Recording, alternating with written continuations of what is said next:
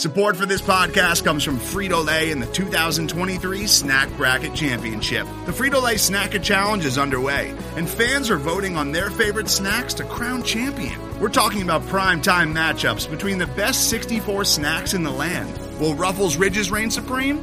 Can Doritos defend their dynasty? Or will Smart Food use their smarts for a surprise upset? Only you can decide.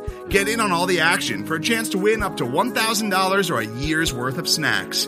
Let your snacks be heard. Just go to fritolaysnacket.sbnation.com to vote and enter for a chance to win. No purchase necessary. Sweepstakes ends April 3rd, 2023. Void where prohibited. Year's worth of snacks awarded in the form of 52 coupons, each good for one bag of chips. See official rules at fritolaysnacket.sbnation.com.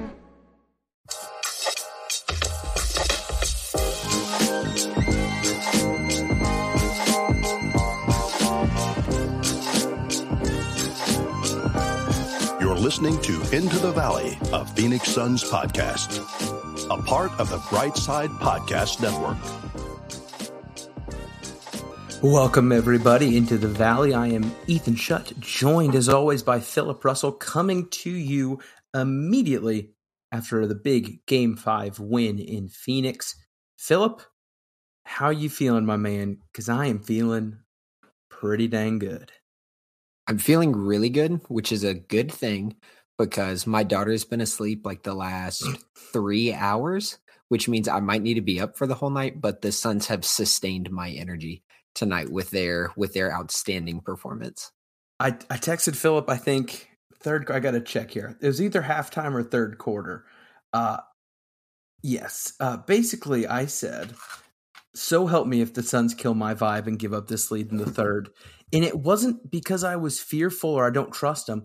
I was just really feeling good. Like it felt like the first time since Devin Booker's injury that the Suns were playing like the Suns.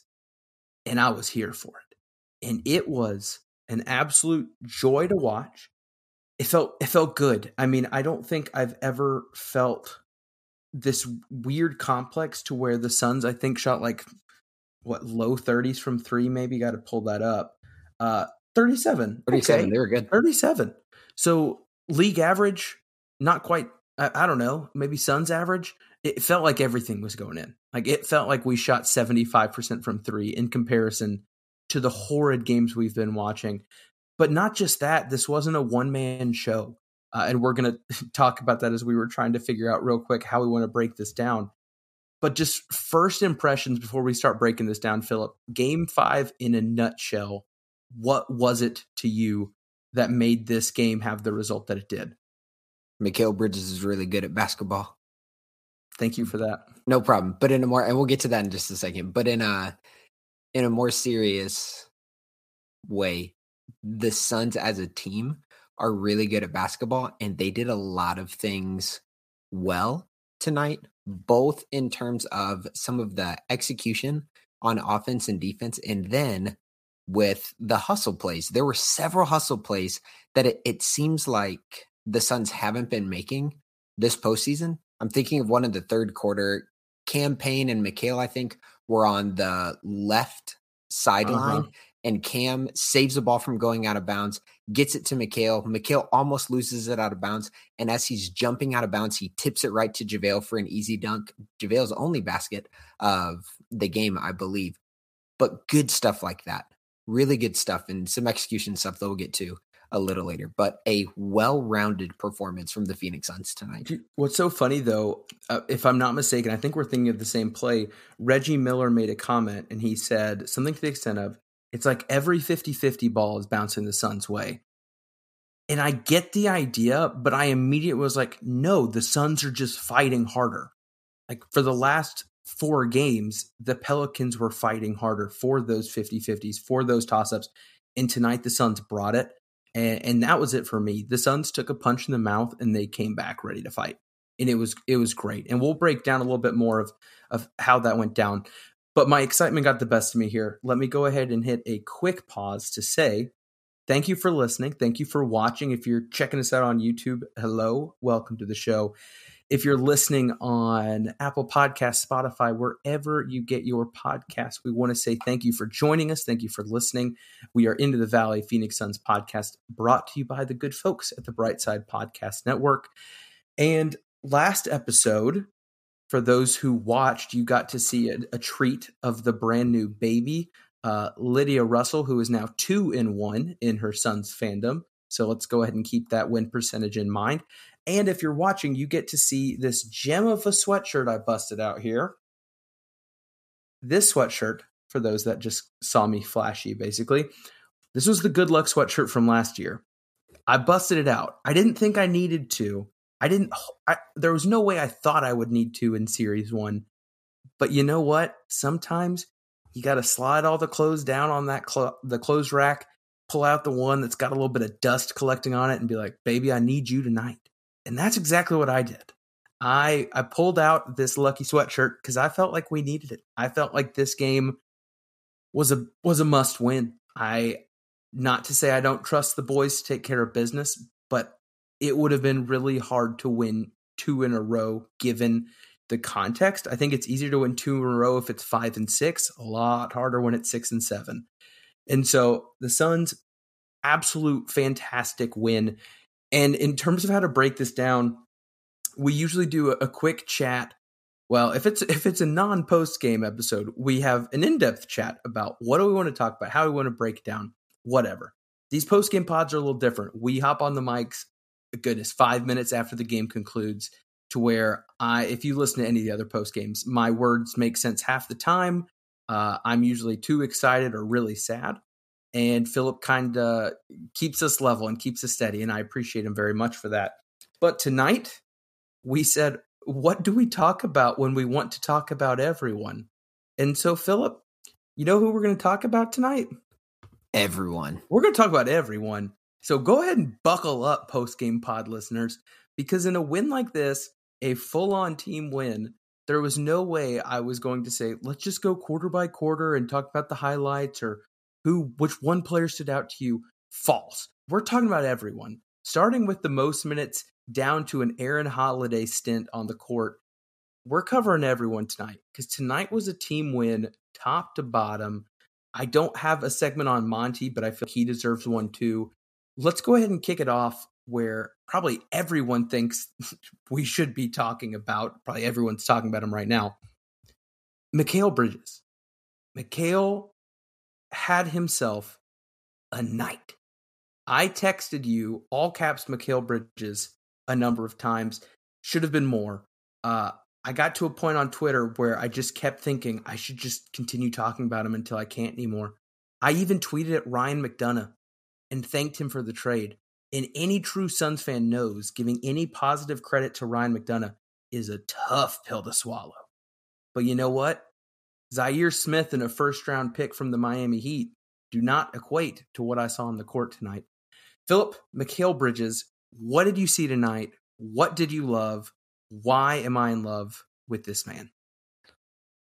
At the risk of sounding redundant, because he's really good at basketball. Still true. More specifically, he's like the classic utility player in baseball. I don't know how many tools there are in baseball, but like hitting, base running, fielding, catching, throwing, whatever it is. That's MIKAL on the Phoenix Suns. He can do a little bit of everything, and you saw flashes of that tonight. We already mentioned the hustle play with him falling out of bounds, tipping it to JaVale to get that assist. 4 knockdown 3-pointers, a couple good drives off the dribble, and then the defense.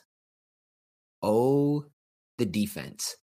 MIKAL on Brandon Ingram tonight was a problem for the Pelicans. And that has not been true throughout the course of this series. Ingram has, and let's also, flowers where flowers are due.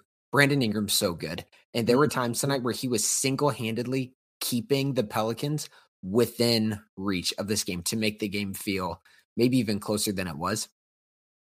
This was MIKAL's best game defensively of the entire series. It might have been the Suns' best game of the entire series defensively. It was a masterclass from MIKAL. I don't know. I can't conceptualize a better possible game that MIKAL can have in this particular series. Here's my thing. Let's go back to our question that we ended the last episode on. We're talking about what do we do with the Brandon Ingram problem? And we kind of came to the solution, let the guy cook, take care of the rest. Tonight, what we saw was a heavy dose of MIKAL on Brandon Ingram. I'm very, very excited for NBA.com stats to come out. I am very, very excited to see the Ingram while guarded by Bridges numbers. I think they're going to be phenomenal. I think the eye test is going to be pretty close to spot on. Question for you, do you think that was the game plan, or do you think that came out of necessity as Jay Crowder continued to get in foul trouble? Because I feel like as I replay the game, I thought we saw it pretty early in the first. Like, I don't think this was a late switch. I think this is a Monty thing. I think it's a both and. I think the volume of it might have been because of some foul trouble, but I think the plan was to bring in Aaron in some stints, put Aaron on CJ, which frees up MIKAL to get on BI, which frees up Jay to use his savvy veteran moves when he can stay on the court without fouling, to be kind of a ball hawk, like a safety, when he's coming in and swiping down at BI or swiping down at CJ off of a guy like Jackson Hayes. So it was part of the scheme. I think the volume of it might not be the scheme, but it worked out brilliantly tonight. The starting lineup as a whole was fantastic. Plus minus everyone in the positive. Cam at a +6 was the lowest. DA at a +19. We'll get to him in a little bit. But no, I agree. MIKAL played 47 minutes, which, I mean, goodness gracious. Can you imagine playing every game of the season? The dude hasn't missed since he's been here in the league. And he's playing, coming out 47 minutes with one night of rest between a hard-fought Game 4. And he's playing 47 minutes, and at the end of the game, he's leaking out in transition, running the court, beating everybody down the court for dunks that seal the deal. So this dude just has an energy. Gerald just tweeted a quote from Monty's presser. Monty said, talking about MIKAL's defense, "We want to put him on everybody. You can't clone him, but you wish you could." Seriously. And I'm curious too, one thing, and I thought about this as I was, quick pause. I have to listen to our own podcast. I edit it. But again, as I was listening to ourselves talk about the rotations on the defensive end, who's guarding who, I did have that thought as we were talking about Bridges shutting down CJ. I was like, what if we don't need Bridges on CJ for CJ to keep doing what he's been doing? Because if you look back, he's gotten hot from three a few times in a, I'm not going to say uncharacteristic way, but that's not usually where he's going. And outside of that, it's been high volume, low efficiency, reasonable point totals. And we saw tonight the Suns were able to put a mixed bag of defensive pressure on CJ and still be just fine. He ended shooting, 7 of 22, which sounds very similar to every other game of this series. And unless I just missed something, he was guarded way less tonight by MIKAL than he had been all the others.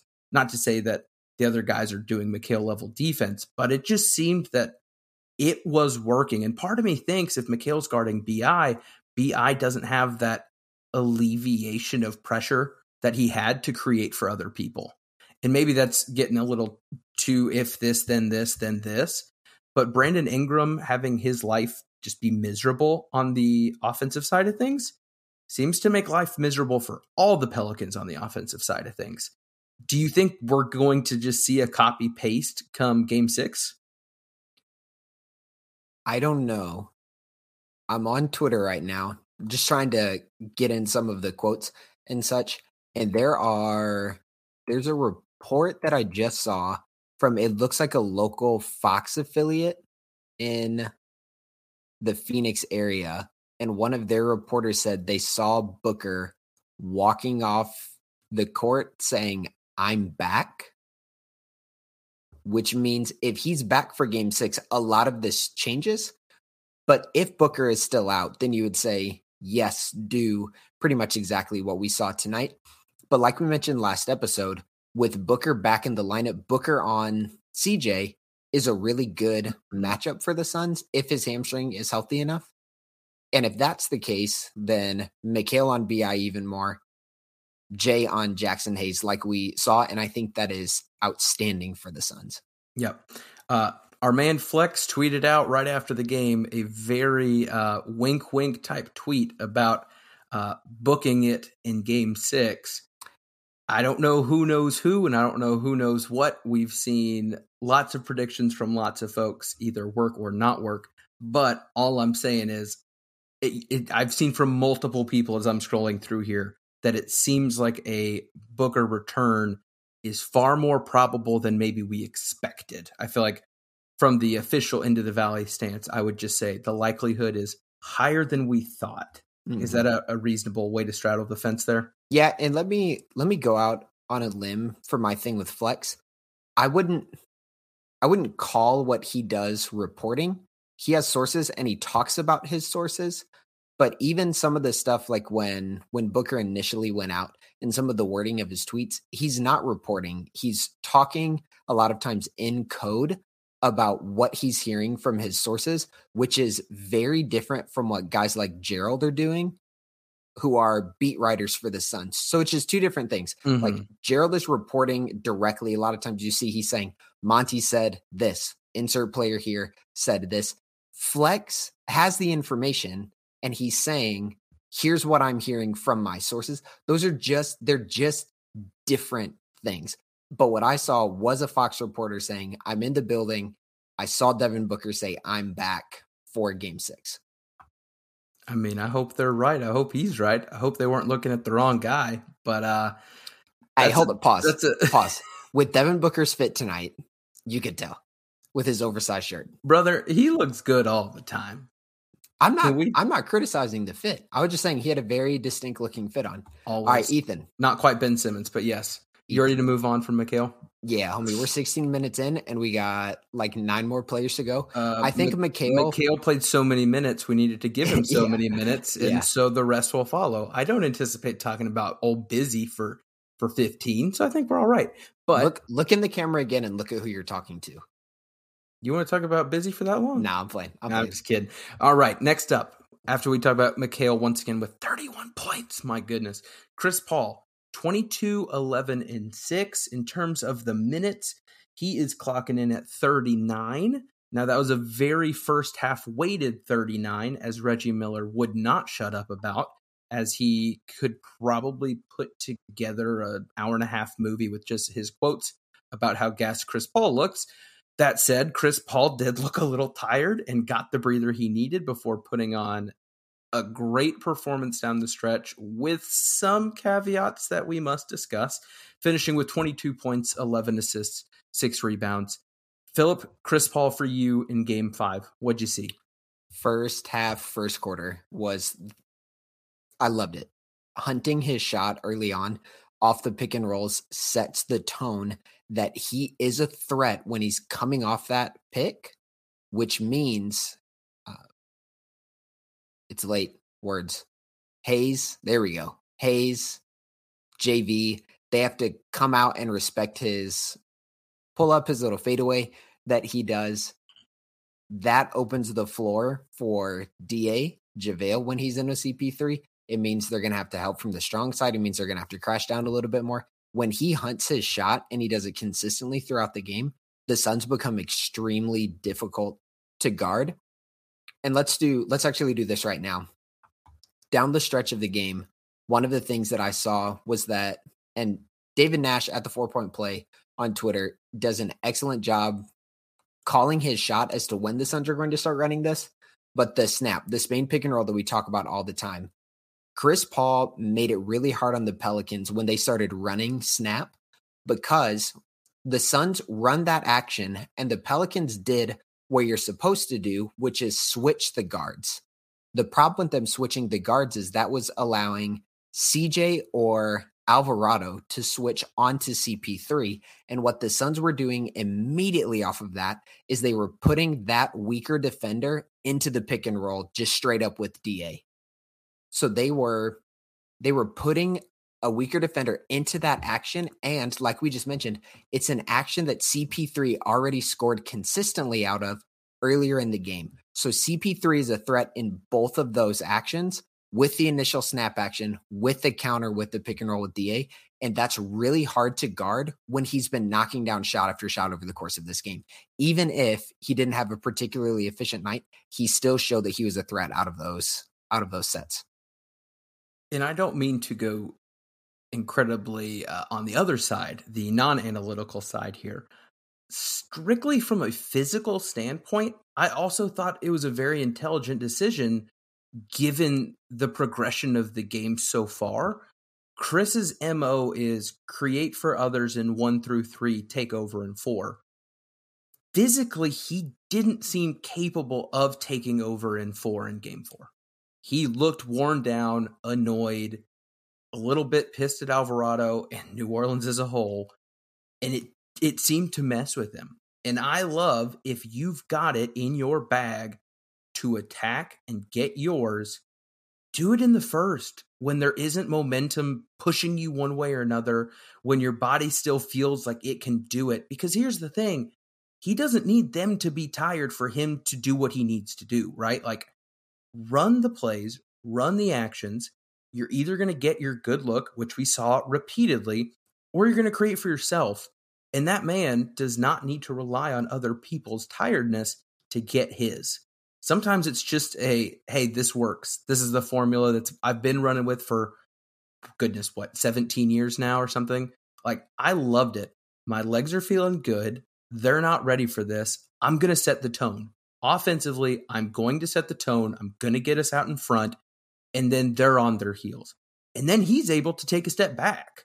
And I just thought, I don't know if it was a Chris reading the game. I don't know if that was a coaching decision, but I loved it. I thought it allowed everything to open up for everyone else, which we saw, because once Chris became, like you said, such a threat, the amount of attention and gravity that was coming his way started opening up those lanes, started opening up those back doors. We saw Jay get looks at the rim. We saw a lot of stuff happening that we don't typically see in first quarters of Suns games. And it was fantastic. And again, the dude finished with 22 and 11. It's still a good Chris Paul stat line, but he was able to take a much needed break. And I thought that was great. I do want to give, we'll try to cap it at a minute. As a Suns fan, I try not to always be too biased here or get too annoyed when things happen. I thought Chris doing what he is doing with Alvarado in terms of taking it down by himself with no help. I don't know if it's a pride thing. I don't know if it's a just not thinking about it thing. But to me, there are more important things than you showing up to 21-year-old and crossing him over to avoid an 8-second call. Like, that can't happen. And then the technical foul, that can't happen. Because the game was at a point where it could have been a momentum swing. And if we were sitting here after a loss and looking back at a Pelicans 8-0 run that happened immediately following, boy, I'd be annoyed. Like, just as a fan of basketball and a guy who's watched a lot of basketball in your life, am I being too hard on Chris Paul for this one? Or is there maybe a little something to it? No, just because of the timing. If you get a tech on that in the first quarter, second quarter, who cares? It's a point at a spot in the game where the points don't weigh as heavily. But the fact that it was the fourth quarter, I think under 5 minutes left, it did not look particularly wise. It had to be close to that. And Ingram, I think, missed that free throw. He did. Which was nice. At least he was kind enough to not take that point away from us. But man, that had me really peeved. Like, it was stupid compounded with stupid. And you just can't have that because, again, I think a big part of the game 4 loss was the mental breakdown. Like, the mental toughness wasn't there. And there was just that little pit in my stomach saying, please don't let this happen again. Do not let this Patrick Beverly light type of dude get in your head in a situation like this. So again, I don't want to be too hard on Chris. I think he had a great game overall, but if I see another 8-second call in a playoff game, let alone a fourth quarter technical, I might lose it. Anything else on Chris Paul before we move on to the third highest minutes getter? Nope. All right. Let the love fest begin. Cam Johnson, my boy.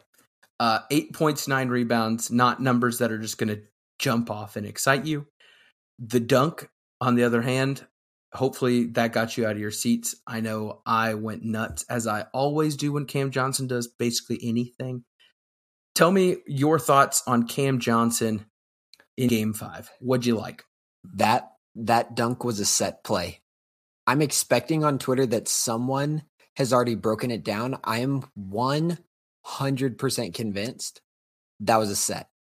They saw something. They saw how the Pelicans were defending the Suns as the ball came up the court, and I'm very confident when I go back and rewatch that stretch that there was intentional movement from the Suns to clear out the right side of the court. That's Monty. Brilliant. Here's the other thing. The points, the shooting, not particularly great for Cam Johnson tonight.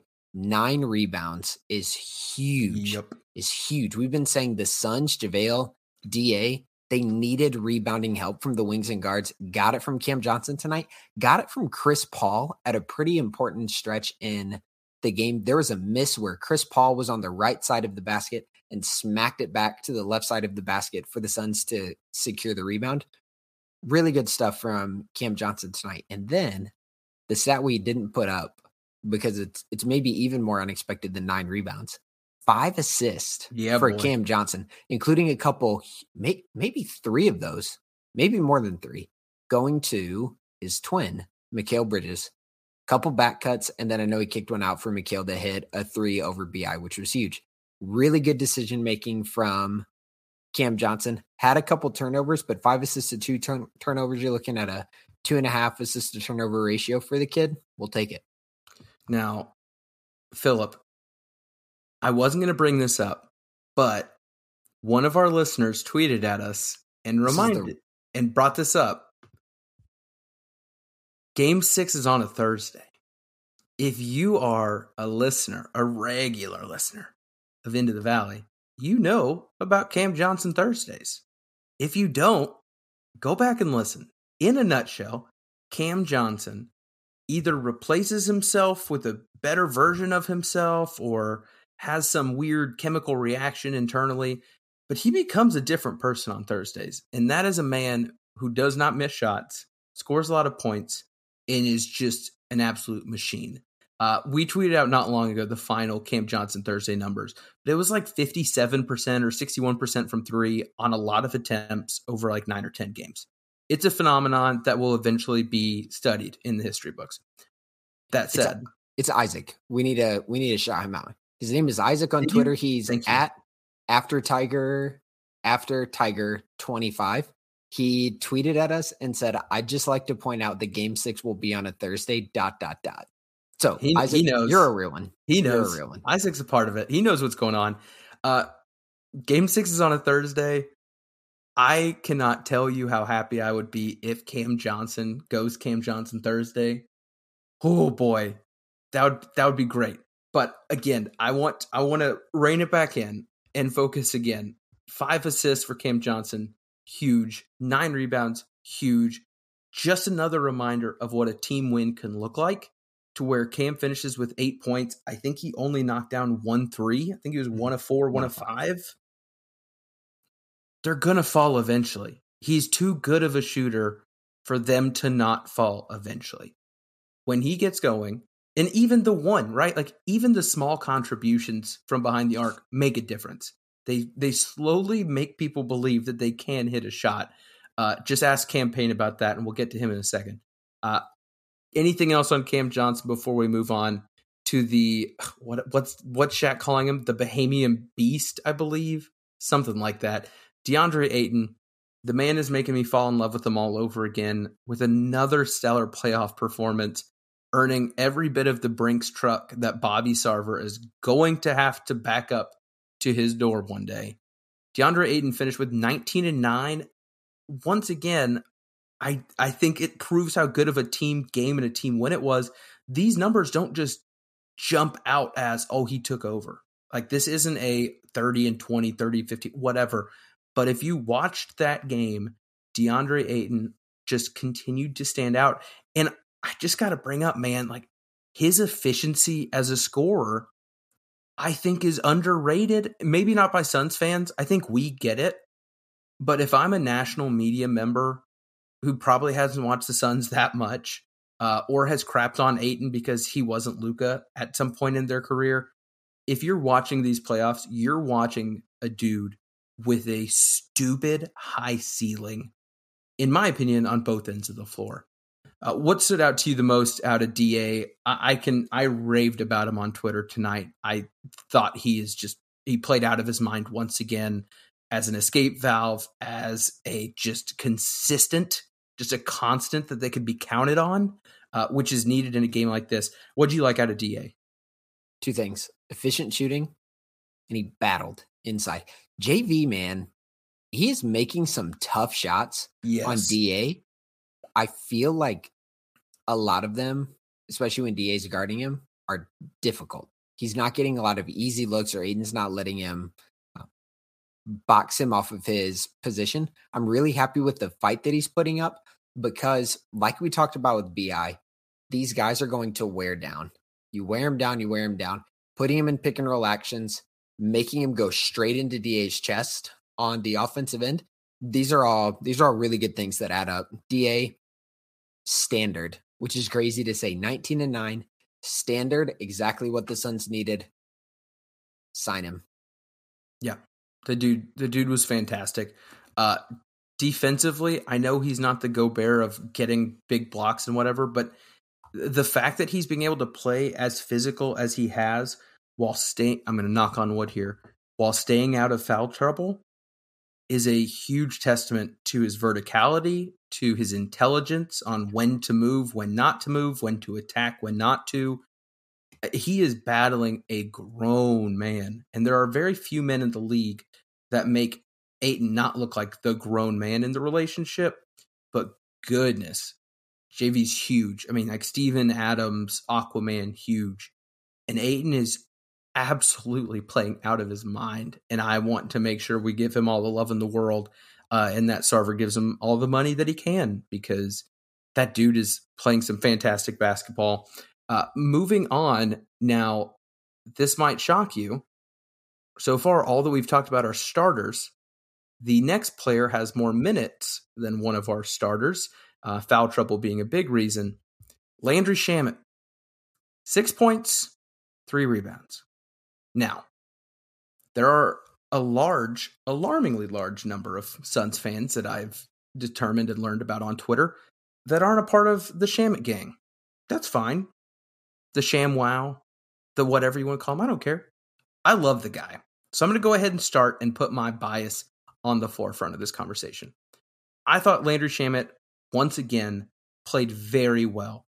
And I'm going to tell you why. This is the thing that stood out to me the most, and it's not a stat. Usually I like using numbers to defend my points here.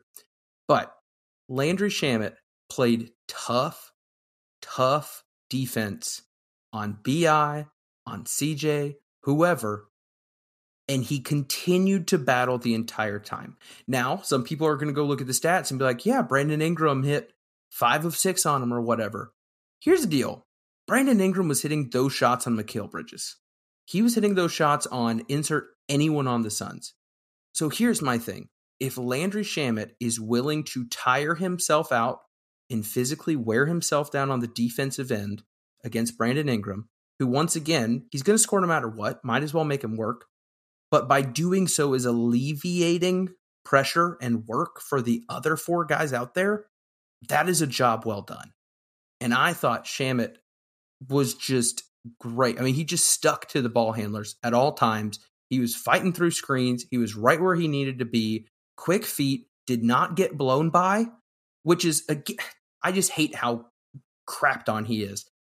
He moves his feet so well. He is quick. His lateral speed is great. He stays in front of the guy, and that is all he needs to do. because that's going to make life harder on the offensive player and make life easier on your 4 teammates on defense. I thought Landry did great. I will be done ranting. What'd you see from Landry? Yeah, we've talked about this before. He got skinny really well tonight, which means he's able to get over the pick and stay with the ball handler very well. It especially stood out to me when he was guarding CJ, when they were putting him in a pick and roll action. CJ did not get a lot of separation on Landry. And there was even a stretch, I think it was at the end of the first half, when end of the first half, I texted you and I put it in my game notes. Ingram and CJ hit really hard shots over Landry, but he was all over them. He was all over him. I haven't watched Landry closely to watch his off-ball defense, but what I can say is I'm very pleased with his on-ball defensive performance. He's making life hard on CJ, and what that does is when he's able to get on CJ for a while, that means MIKAL can go on BI. So I was watching him off ball a little bit, and the way I describe him defensively is a lot like a soccer player who's on the other side of the field from where the ball is. And this might be a weird one, but I've watched more soccer than anything else, highlights, film over and over for many years. One of the most fun things to do about watching great soccer players is to watch them in a game without ever looking at the ball. See where they are at all times. And it's funny because the ball will be other side of the field, yet they are always making tiny movements to make sure that they're in the optimal position to get where they need to go as quick as possible. And Landry off ball, a lot of times looks like he's taken a bunch of tiny little steps. It cracks me up, but I love it. And it's just this, I am going to be active. I'm going to be moving. I'm going to move where I need to. And he just seems really just in it, man. Like he's just in it. He's focused. He's not sleeping. And I just think it's undervalued. I think what he's providing is undervalued. And offensively, 2 of 6, not a great shooting night, but both of the shots were big. The 3 came at a time when it was needed. And then I think moving to his right mid-range from about the free throw line also came at hey, the Pelicans are starting to eat away at this. Get a bucket, settle down a little bit. I thought he did well once again. 3 rebounds isn't going to hurt anyone either. Good contribution. Anything else from my boy Landry before we move on to Jay? I will foul you many, many times. Crowder coming in at 9 points, 2 rebounds, 2 assists. But you know what? 9 points for Jay Crowder this series is quite an accomplishment. What'd you like from Jay tonight? Not a lot, but we'll find it. There was a stretch in the third quarter at 10:15. He missed a 3-pointer that would have put the Suns up by 20. It led to a layup for the Pelicans, which cut the lead to 15, obviously. And you kind of felt like, ooh, was that a moment in the game? Shortly thereafter, Jay scored 5 big points to keep the Pelicans lead, or to keep the Suns lead over the Pelicans at 16. Little stuff like that during the game, during a playoff run where maybe the Pelicans are about to get some momentum and Jay just keeps him at arm's length. I thought one of the things that I liked about him was that he was finding ways to be involved offensively in that first quarter. And he seemed determined to get the ball in the hoop, and it didn't have to be from 3. And I think Jay, a lot of the times, is I'm going to force this 3-pointer to go in because that's what I'm here to do. And we saw him get a couple, at least one bunny underneath. We saw him get the and one later. I actually think he has as many and ones as he does 3 points made this series. If I was doing my math right, I think he's got 2 or 3 and ones, not that many 3s. But no, I thought he did a good job of still finding a place to give value. The fouls were tough, right? Like if it's you're guarding BI the whole time and you're just like, I'm going to be overly physical, this is what I've been called to do. That's one thing. I didn't think that was it tonight. I don't think this impacts much of anything. I just don't think it was a great night from Jay. Do you think that he could be on the list of potential drop 5 3 or 6, maybe 5 or 6 3-pointers in game 6 list? Because I think someone's going to do it. I think someone is going to go off Thursday. I'm hoping it's Cam, but I could see it being someone else. I don't know, dude. Would you ever want to bet on a Jay Crowder over under 3 points made? I want to share with those listening. I don't know if you've ever said it on the podcast, but I think it's a hilarious sentence that you've said many, many times. I never think a Jay Crowder 3 is going in. You have said that so many times watching games with me, and it's just this like, probably not. But when it goes in, it's great, and we're thrilled. But I want you to know this series, man, you've been right more than you've been wrong by a wide margin. Let's move from a low point to, I think, one of my favorite high points from this game. Campaign desperately needed to do something, and now I see your face. This was not a stellar performance. This was not a campaign of old that many of us fell in love with and counted on. But given what we've seen in the first 4 games, I think this is a big step in the right direction. Finishing with 12 points, 3 rebounds, a couple big threes. What'd you like from Campaign? And then I'll go ahead and tee you up. What did you not like from Campaign as well?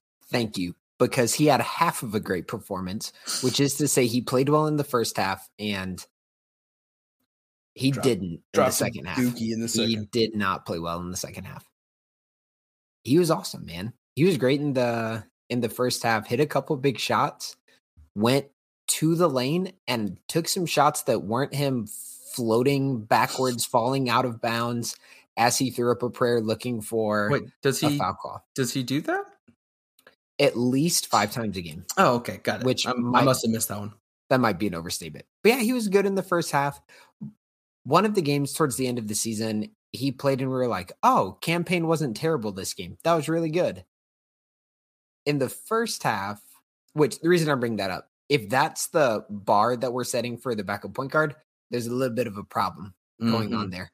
But tonight he was genuinely good in the first half, and then the second half, man, and even in the first, the fouls, like you can't swipe down. You can't check in with 4 fouls and foul 3 seconds later, I believe. At Brandon, like you are Cam Payne swiping down at Brandon Ingram, a dude who got drafted by the Lakers, who played with LeBron, who is an all-star, and you're thinking swiping down on a jump shot isn't going to get a foul called. When you have 4 fouls, man, it was just like, no, like that was the worst thing that he could do then. So I went through wide ranges of emotions because 3 minutes later, he comes down and hits a huge 3 at the end of the third quarter. So I'm like, that guy, that's the Campaign I want, not the dude who's swiping down when he's got 4 fouls and there 3.5 minutes left in the third quarter. One thought that I had that is not very basketball oriented, but very funny to me, was who would win in a fight between Campaign and Alvarado? Because I think they're both from the same mold. You know what I mean? I don't care who you are. I'm coming at you and I will win. Now, do I think that's an accurate thought for either of them to have? No, I don't. But they've got it. And I think they wouldn't be in the NBA if they didn't have it. But I think that's what leads Campaign to swiping down at Brandon Ingram. It is the, at times, confidence that can't be matched by what your body can physically do, maybe? But that same confidence is what led him to hit some massive threes and then kindly tell the entire Pelicans team, bench, and any fans in the stands that he was aware that they were there. I think, unfortunately, given how low our bar is at the backup point guard, I think you take the good with the bad in a case like this. What I liked so much with him having such a good first half was because I thought having a good first quarter was the key to winning this game. We've talked so many times about the Phoenix Suns roadmap quarter by quarter, and they have found great success when they can build a lead that is big enough that they can take small punches but still feel comfortable and not get rattled. Tonight, they never They never were down. They held the lead the entire game, something they've done a few times throughout the season. They also won their 50th game while leading after the third quarter, making the record 50-0, which is absolutely insane. Cam Payne was a big reason and a big, I think, catalyst to getting that lead early and sustaining that in the non-Chris Paul minutes as well. So I thought he did his job. I think if he did a better job in the second half, this game wouldn't have had any remotely scary moments down the stretch. But anyway, Cam Payne overall, I feel that everyone here has a good grasp of how you feel about that, Philip. So let's move on to our last three quick hitters here. I'm going to give you a name. You tell me how you feel. We'll move along. JaVale McGee. I think this transition can be iconic for our YouTube watchers. I don't have a lot positive to say about JaVale, which is why it's nice to have Biyombo. Yeah. Great transition, Ethan. You really queued me up well. Do you know what makes me feel sad? For JaVale, I put his stats, 2 points, 2 rebounds. I got to Biyombo and I was like, 0 points, 0 rebounds, 1 assist. And I said, what's more insulting?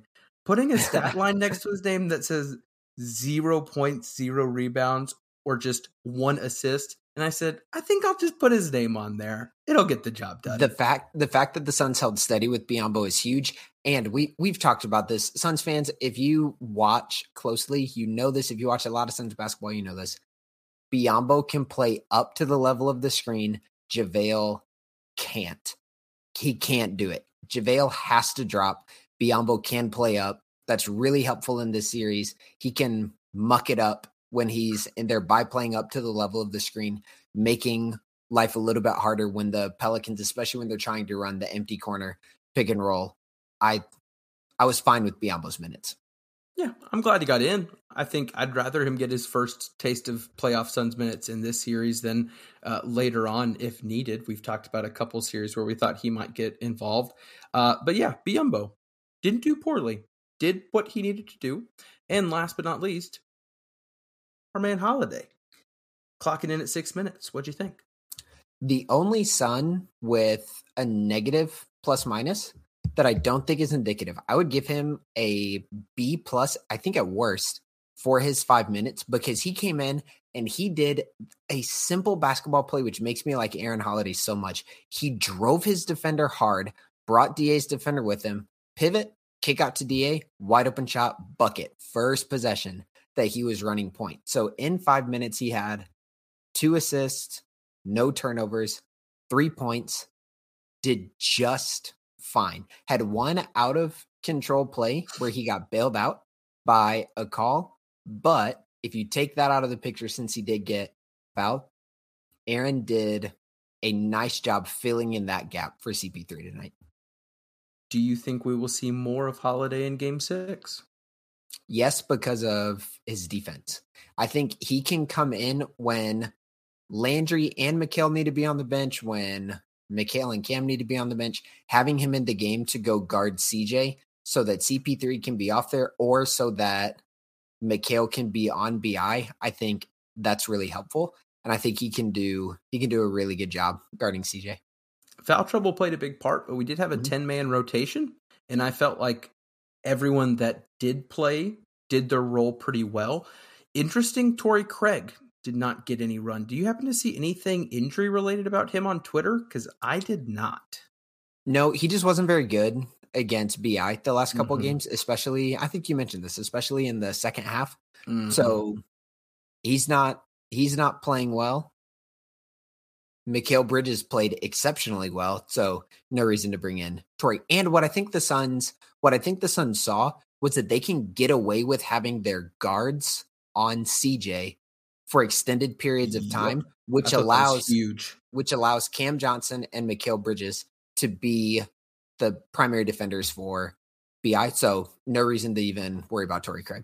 Yep. No, I agree. Well, as we go a little long here, what are we looking for in Game 6? We are looking at a Thursday game. So other than looking for Cam Johnson to go off, We've got a closeout game here in New Orleans, a place that we have learned is quite hostile, and the Suns don't seem to enjoy playing there all too much. Game 6, other than potentially Devin Booker, what are you looking for? The Suns need to win the free +3 matchup again, or at least make it close. We talked about that in the last episode. Tonight, the Suns won it by 3. The Suns won it by 3. I had them at, they made 10 threes. So they had 30 points from the 3-point line and then 16 made free throws for 46 points. The Pelicans only had 5 3-pointers, so they had 15, and then they had 28 free throws. So 46-43, that 3-pointer plus free throws. The Suns held them even, which is something we were looking for after the Suns just got dominated at that in Game 5. That's one big thing. The big question is, how will the Pelicans counter MIKAL Bridges' defense? What can they do? What kind of offense can they generate to get MIKAL Bridges off of Brandon Ingram without then having Brandon Ingram go right at DeAndre Ayton, which I don't think is something they necessarily want. Can we go bookend and sing MIKAL Bridges' praises one more time? I would love it. According to ESPN Stats and Info, tonight, MIKAL Bridges, when guarding CJ McCollum, CJ shot 1 of 9. When he was guarding Brandon Ingram, Ingram shot 1 of 5. Oh, yes. That makes me so happy. He was on JV for 1 possession, and JV scored. He was on Devontae Graham for 2 shots, and ate him up. Those were 2 of double blocks, MIKAL's or at least, yeah. Yes. Now, if you were listening carefully and doing the math, 9 + 5 + 1 + 2 is 17 shots. StatMuse caught this and tweeted out, MIKAL took and defended the same amount of shots tonight. He took 17 shots, scored 31 points. He guarded for 3 of 17 for 7 points. Beautiful. Man, what a game. And not going to rehash it all. We talked about this literally last episode. Who was going to be the guy? They needed a guy. I think we said one of the twins. I think that's kind of where we landed, of one of the twins has to do something. And MIKAL, just what a game. Like what a game. Boy, am I glad the Suns have him locked up for a while. That contract is going to be one of the best in the league in no time. Go ahead and write that down. But man, Suns up 3-2 going back to New Orleans. Got 2 chances to knock them out. I hope we can do it in 1. If you're watching the other side of the playoff bracket to see what's on the potential up and up on the other side of things, we've got an interesting Jazz-Mav series with 2 teams that don't look so inspired. Luka looked like he figured it out last night or the night before. But interesting things on the horizons if the Suns can close it, and they need to. Yes or no question, Philip. Devin Booker, is he going to be playing in Game 6? I don't know. I'm not a reporter. You got to make a guess. Come on, man. What do you think? I'm not going to answer the what do I think. What would I do? No. Only bring him back for Game 7 would be my general disposition. That's how I feel too. And I didn't know if that would just be super unpopular, but like the Suns without Booker, when playing the right way, can and should beat this Pelicans team. I'm scared to rush it, man. I don't know what was wrong. Maybe the media outlet got a report that sounded a lot scarier and the Suns were just sitting on the news they had. But man, I just can't not think of a Kevin Durant type situations that are out there where people get rushed back a little too early. And I don't want to think about that. But anyway, Game 6 coming up soon. More than likely, we will be coming to you after that game. Quick time check for those that'll be watching. It is an early one, 6:30 p.m. Central Time, which for those who are listening or watching out of Arizona, real early for you. But as I sit here recording a podcast at 12:55 a.m. because of these evening games, I'm pretty excited about a little bit of an early game Thursday. Philip, Suns in 6, Suns in 7. What are you hoping for? Suns in 6, baby. Suns in 6. Let's speak it into existence. Guys, thank you for listening. Thank you for watching. Again, find us on Twitter at The Valley PHX. Find us on YouTube at Into the Valley, a Phoenix Suns podcast. If you are still listening, thank you so much. If you will, hop in the comments on YouTube, say hello. You can just share whatever piece of info you want, whether you think we're right, we're wrong. Let us know. Tweet at us. Hit us up in the DMs. Say hi. If you've got any questions you want us to cover on the podcast, we love fan questions as well. But I think that's about it as we wrap up a very, very fun evening of Phoenix Suns basketball. Philip, anything from you or Lydia, our newest Suns reporter, before we call it a night? Go Sun. Go Sun. I'm Ethan. And for Philip, this is Into the Valley, Phoenix Suns podcast. We out.